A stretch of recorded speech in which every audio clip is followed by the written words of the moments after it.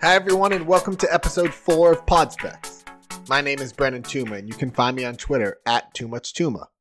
In case you're new to listening, I wanted to catch everyone up on what's been going on so far. So this is a new show. The idea is mostly to talk about prospects while also mixing in other fantasy baseball discussions. I want to do a lot of mailbag and listener question episodes as well. During the season, if there ever is a season, the idea would be to come on each week and talk about prospects doing well in the minors, rookies who have just gotten called up, etc. Episodes will always be in the 10 to 20 minute range. I do think that some of the best material for the show will come during an actual season, when there is actual prospect news to discuss. But don't worry, just because MLB is still on a hiatus for now, doesn't mean we don't have things to talk about. For today's episode, I want to give my thoughts on Dynasty and Keeper Leagues in general. I've broken this down into 6 subsections to discuss areas like how to set up your league, whether to try and win now or win later, and how to make trades in Keeper Leagues. Again, this is just a broad overview. In future episodes, I can go deeper, and if you ever have any questions specific to your league, you can send them over in a mailbag episode. For now, let's get started. Topic 1. Setting up your league. So most Dynasty leagues have you keep the majority of your roster from season to season. For example, in the Fantasy Pros and Friends Dynasty League, we have 40-man rosters and keep 30 players each spring. Then we draft the leftovers in the previous year's draft class. I'm also in a Keeper League where you protect 9 veterans and 4 minor leaguers for your farm team. Yes, that's the one where my dad and I have Wander Franco, and I couldn't be happier. Anyways, these are the league formats I'm talking about whenever I refer to Keeper or Dynasty Leagues. It basically has to involve keeping minor league players from year to year. I know a lot of people play in leagues where you can keep Xander Bogaerts at the cost of a 6th round pick, or Pete Alonso for a 15th round pick, things like that.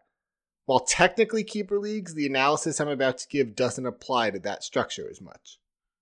So if you are thinking about getting into Dynasty Leagues, considering starting one or just want to improve your existing league, I implore you to have everyone pay a year in advance. That's my number one piece of advice for startup. For example, if you're starting a Dynasty League in 2020, you should have members pay for both the 2020 season and the 2021 season to start out.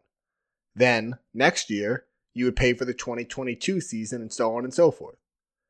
What this does is decrease the likelihood that someone with a terrible roster simply drops out of the league. I've seen it happen before. Someone goes all in year 1, things don't work out, and they have no young players, then they quit.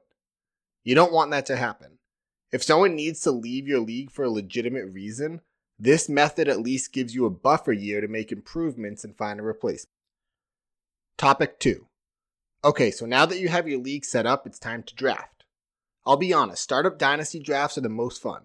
There's so many more factors to weigh than a typical redraft league. The caveat? A mistake doesn't just hurt you for 1 year. It could hurt for 3, 5, or even 10 seasons down the road. That's why it's so important to go in with a plan. I think the biggest decision you need to make in Dynasty Leagues is whether you want to try and win now or win later. Yes, ideally you will always be balancing the ability to compete in the present while also having an eye on the future. But from my experiences in Dynasty Leagues, you still want to have a vision. That begins with the initial draft. I found that most fantasy players tend to overrate the future when it comes to Keeper Leagues. For example, drafting prospects too early and ignoring veterans who still have several good years left. Remember, the goal is to win, but you don't necessarily need to be building a team for 3 years from now. Prospects don't always work out, and so much changes from season to season. A team that appears loaded with young talent 1 year might look pretty weak the next. Then an aging team could wind up looking a lot differently if they hit on 2 or 3 younger players. Since things can change so quickly, there is more incentive to compete in the present. My advice is to go into a draft trying to win now. Use your early picks on young, established players such as Rafael Devers, Gleyber Torres, Walker Buehler, guys like that. Sit out the first wave of uber prospects. Then, once the core of your starting lineup is set and other teams are beginning to take veterans, dip into the prospect pool and be ready to upgrade your farm system throughout the season with breakout youngsters and with the incoming draft class. Topic 3. Don't worry about what other teams in your league are doing. So this is kind of a simple one, but what I mean by it is not to overreact if someone in your league is hoarding all the prospects, or if someone appears to be building a super team and you think there's no chance you can compete. Things change every year when it comes to fantasy baseball, like I said, and you shouldn't make decisions based off what your league mates are doing. For instance, if you go into a draft or a season planning to win now and find everyone else in your league is doing the same, you don't have to immediately pivot and trade for prospects. At least see how the season starts out. Sure, if there's a market inefficiency and minor league players are going later than they should, then yes, make sure you get some of the top guys. It's important to be perceptive of what the league mates are doing, just don't overreact. Topic 4. When trading in dynasty leagues, target teams, not players. And really, this is true for all fantasy sports, redraft and keeper formats, baseball and football, etc. One of the hardest questions to respond to on Twitter is, who should I try and get in return for Max Scherzer? Or, what's fair value for Keston Hiura? Here's a scenario of a bad trade offer. Let's say I want Chris Paddack in a dynasty league, and I offer Vlad Jr. for him. On the surface, that's a pretty reasonable deal. But let's say the team I'm offering this to already has 2 third basemen and basically no starting pitchers. Is it still a worthwhile trade for both parties to make? Absolutely not. This happens all the time in fantasy. When making trade offers, we need to put ourselves in the shoes of the other party and think, does this trade make sense for them? The goal of a trade shouldn't be to rip off the other team. It should be to improve each of your rosters. A better way of going about making a trade would be something like this. Let's say I have Joe Adell on my roster, but I want to win now. Instead of offering Adell to a team that has a specific player I want, my first move should be to go look at teams who are rebuilding, and then see what veterans I would like in return from their roster. This way the trade helps both of us, and it helps your trading relationship down the line. Maybe in the future you'll be rebuilding and this team will have some prospects to trade. Honestly, the etiquette of fantasy trades is a topic I could spend an entire episode on. For now, just remember to target teams, not players. Topic 5. How to approach the supplemental draft. So this depends on your league structure and how many players you keep. For instance, in the league with my dad, we keep 9 veterans and 4 minor leaguers, compared to a true dynasty league that isn't many players being kept. So there are some pretty quality options available to draft. Whereas in the Fantasy Pros and Friends Dynasty League, we keep 30 out of 40 players from our previous season's roster. In this format, pick-ins are slim outside of the previous summer's amateur draft class.